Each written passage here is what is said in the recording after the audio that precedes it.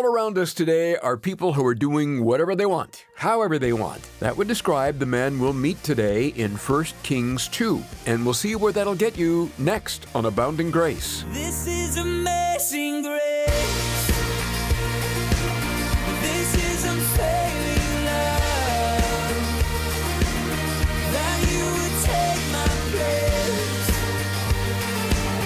That you would bear my cross. You laid down your life. That I would be set free. Oh, Jesus, I sing for all that you've done for me. We are delighted to share the next half hour together with you, and welcome again to Abounding Grace with Pastor Ed Taylor.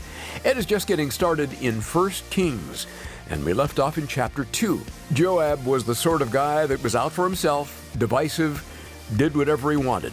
Sadly, things didn't end well for him, and we certainly don't want to follow this path to destruction.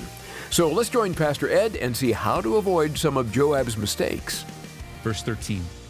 Now, Adonijah, the son of Haggith, came to Bathsheba, the mother of Solomon, and she said, "Do you come peaceably?" And he said, "Peaceably."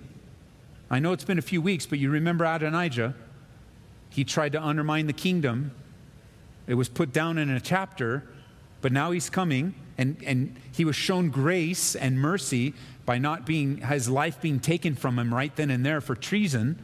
So now he comes to Bathsheba, and she asked, "Do you come peaceably?" He says, "Peaceably." Verse 14. Moreover, he said, "I have something to say to you." And she said, "Say it." Then he said, "You know that the kingdom was mine." The kingdom was mine? Like, to who? Who would possibly think that the kingdom was his except for him? He was fully convinced in his mind, and a few people that followed him. And obviously, this is a sign that he's not repentant. I know it's hard sometimes to tell when someone is repentant or not. And we truly need to take somebody at their word when they say they are. But over time, they will either demonstrate the fruits of repentance or they won't. And that's certainly something that can be brought up as a conversation piece in relationship to repentance. If there are no fruits of repentance, like Adonijah here, if you didn't read ahead, and you can hear he's coming to Bathsheba, Solomon's mom, David's former wife, or David's widow, I should say, and coming, and he says to her, "You know the kingdom was mine." If you didn't know the rest of the chapter, you can guess the rest of the chapter. Is this going to be good or bad? Why? Because he's not repentant. Listen, if your repentance is not real, bad awaits you and me. It's not going to get good with fake repentance. Relationships aren't going to be restored with fake repentance. God is not going to bless us when we are not telling the truth. And Adonijah, this is why, David warned Solomon about Joab and Shimei, because they're manipulators. And this time you'll see God covers Solomon with Adonijah. You'll see in a minute. Notice with me, verse 15. Then he said, "You know the kingdom was mine, and all Israel had set their expectations on me." Really? All Israel? Really? That I should reign. However, the kingdom's been turned over and has become my brother's, for it was his from the Lord. So spiritual. Such spiritual talk. The kingdom was mine. Everybody wanted me. But my brother's the king because it was the Lord. Now I ask one petition of you. Do not deny me. And she said, "Say it." And then he said, verse 17, "Please speak to the king Solomon, for he will not refuse you, that he may give me Abishag the Shunammite as wife."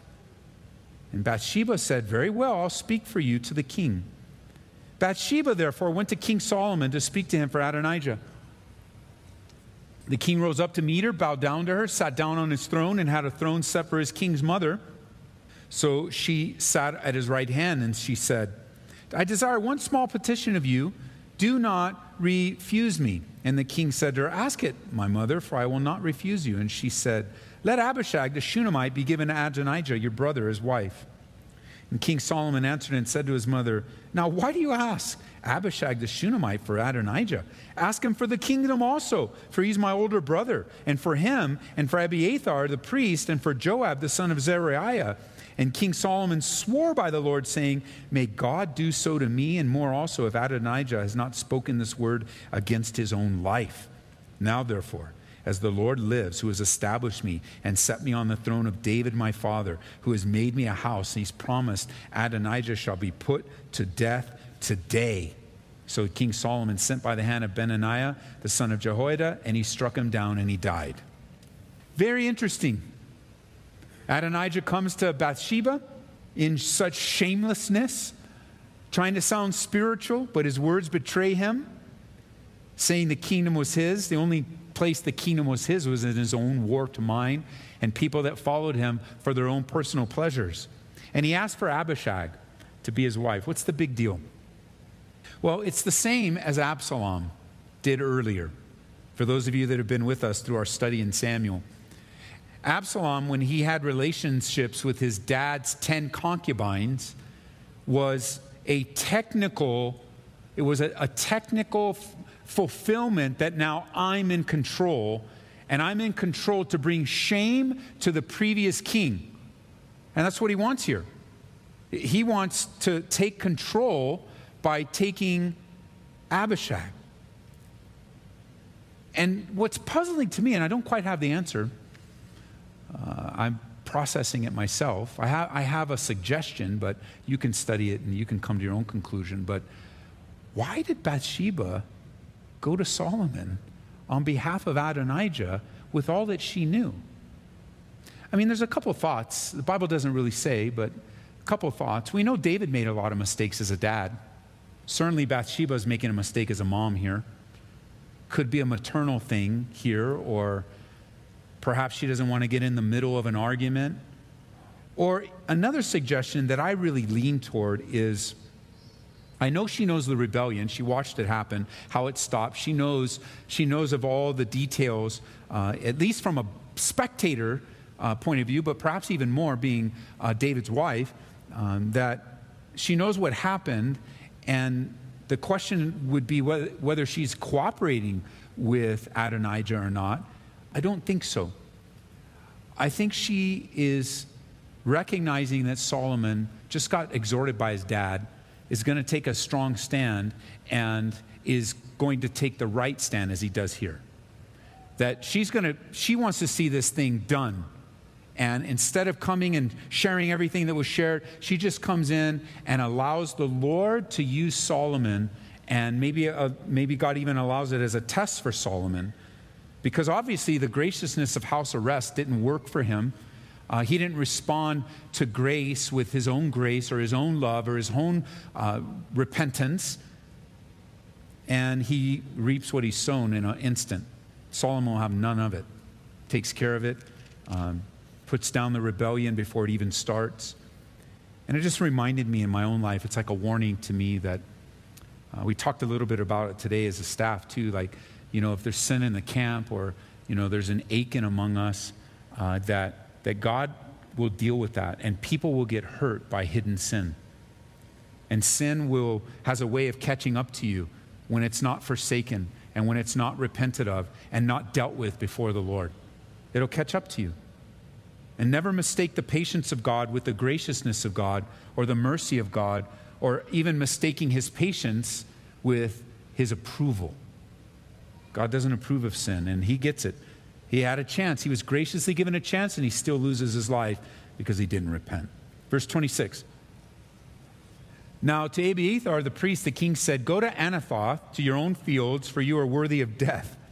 But I will not put you to death at this time, because you carried the ark of the Lord God before my father David. And because you were afflicted. And so Solomon removed Abiathar from being priest to the Lord, that he might fulfill the word of the Lord, which he spoke concerning the house of Eli at Shiloh.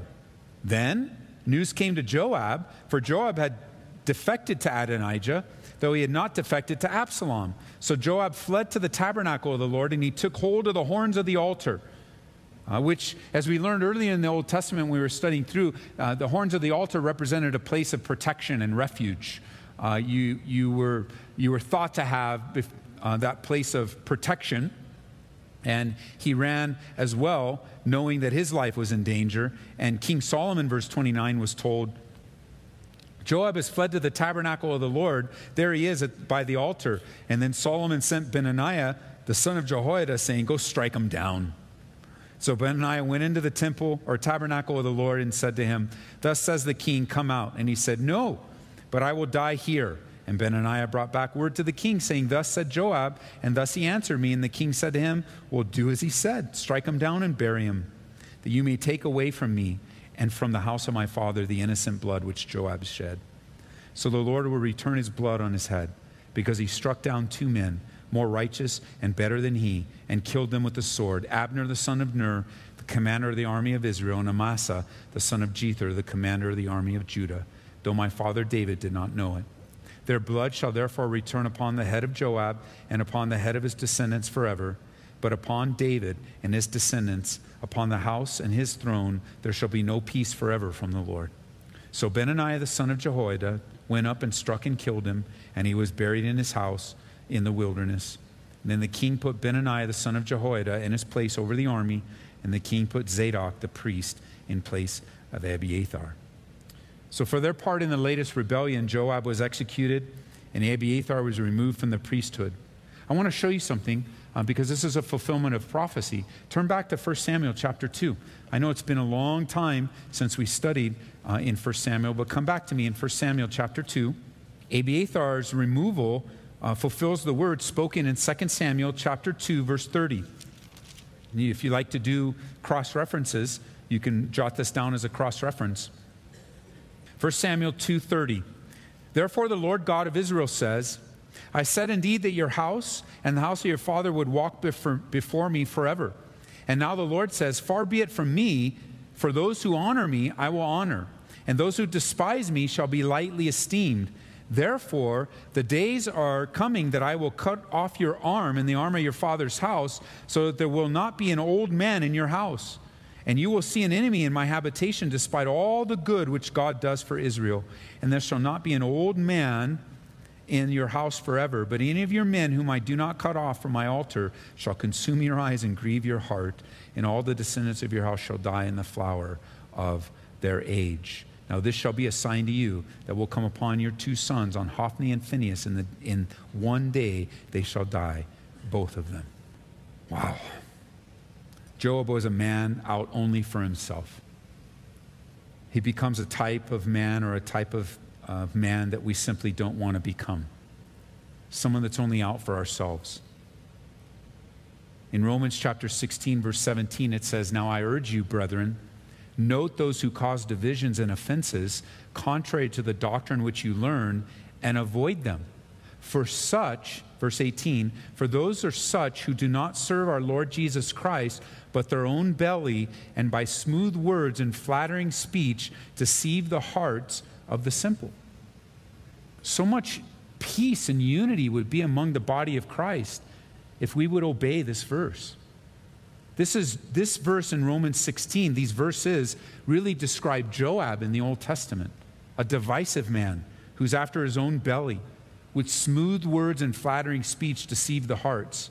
Joab, as you studied his life, did whatever he wanted, however he wanted, without care or concern for the pain that he would cause others, or even the consequences that he might bring on himself. I'm fully convinced, I really haven't studied Joab in all that detail, although it would be a good study to go through, to watch his life so we learn what to avoid. But, you know, he tended to make decisions regardless of the consequences, but I think that he thought there would be no consequences, that he would get away with it, that he would not have to deal with anything, that you get successful a few times with manipulation or smooth words. You get away with it a couple of times, it only emboldens you to do it more.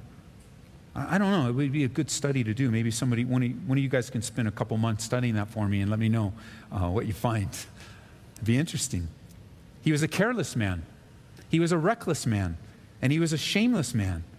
And God's word has very strong words to say concerning those in the name of Jesus Christ that live continually, habitually, persistent in their sin. Those that refuse to change or repent. You'll even hear some use the Bible in such a way where truths are twisted to support their obvious sinful decisions. Joab is such a man. The constant refusal to respond to the chastening of the Lord, to the conviction of the Holy Spirit, and to the clear teaching of the Word of God. And Joab being dragged from the altar should be a real warning to us that we would come clean before the Lord if and when necessary. And in these last days, I pray that none in our fellowship, none of us here, none of us in the larger body of Christ, the larger body of Calvary, and it's the larger body of Christ, would be lulled away from Jesus through deceptive sin, through the current of the world. That we would learn to walk carefully and prayerfully in a dark, difficult world, even the church world, even the way that the church world's going.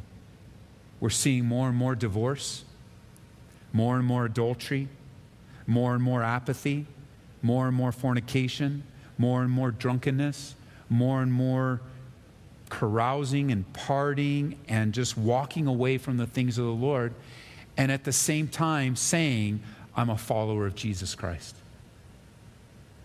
And as a pastor, as a fellow believer, it's heart-wrenching to watch, to see, to experience.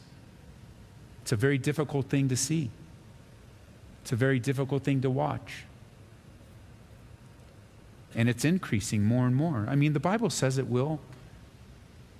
But for those that are still listening, for those of us that are still seeking, for those of us that are still pressing on, it serves as a warning that we don't become like them. We don't stand in judgment. We sit heartbroken and pray. Especially as come to mind in my life, people that bore much fruit for the kingdom at one time in their life, who had at least the appearance of a passionate relationship with Jesus Christ, who could share with you the scriptures even without opening the Bible because they hid God's word in their hearts. It's still in there. That's why you pray that the Holy Spirit can activate the word in their hearts to bring them back to himself. That we might take the position of the prodigal's father, not the prodigal's older brother.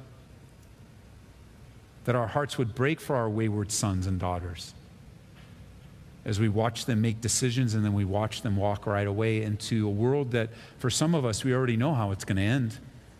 We were there ourselves. We already know the pain that's going to come. It's only a matter of time.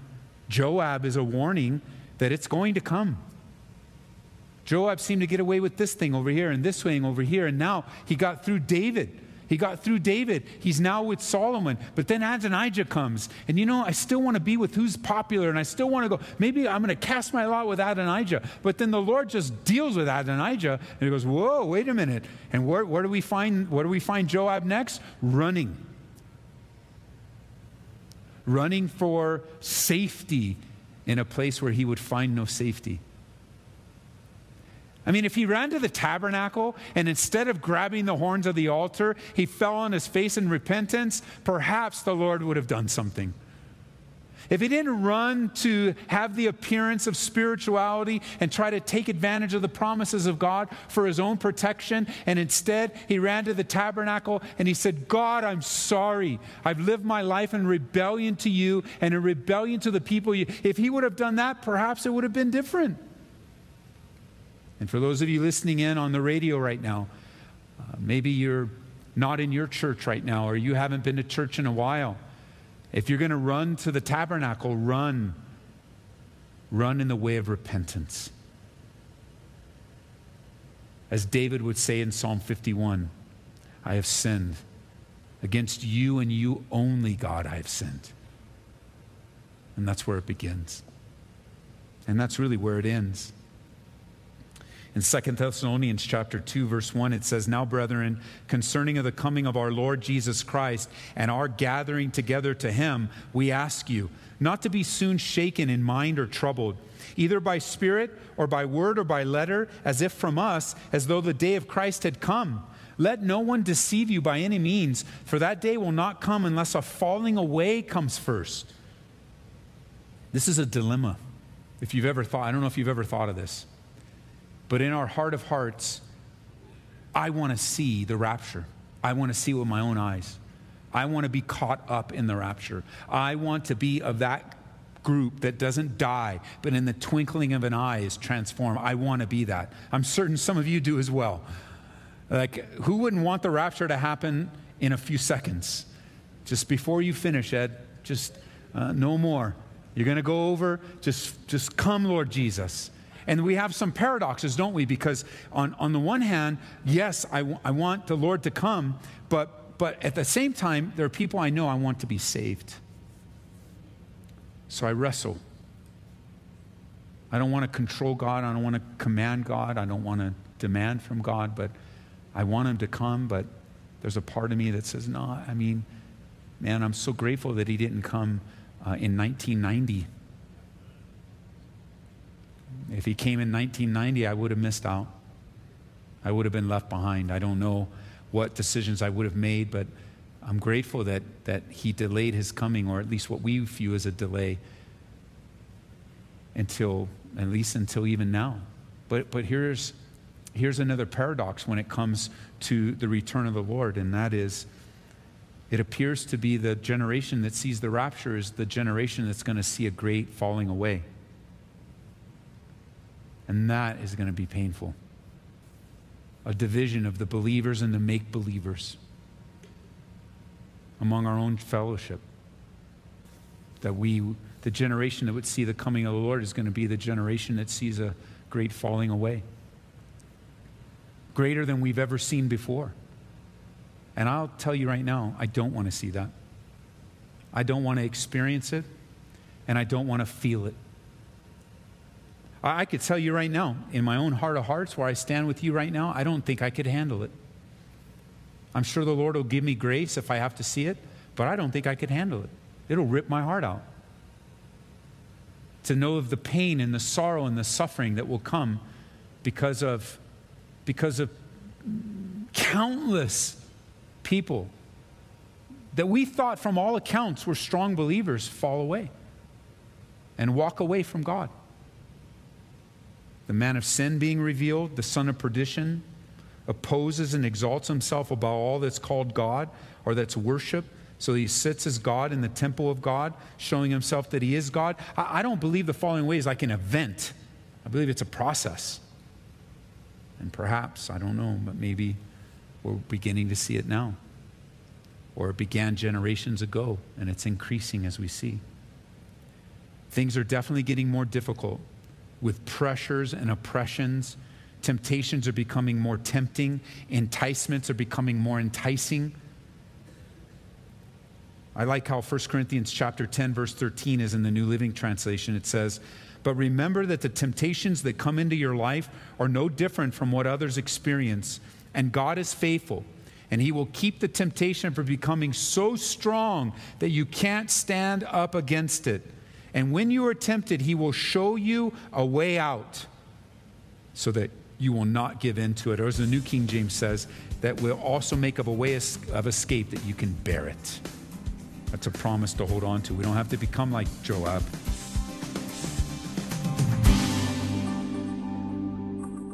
Hey, thanks for listening to Abounding Grace today with Pastor Ed Taylor.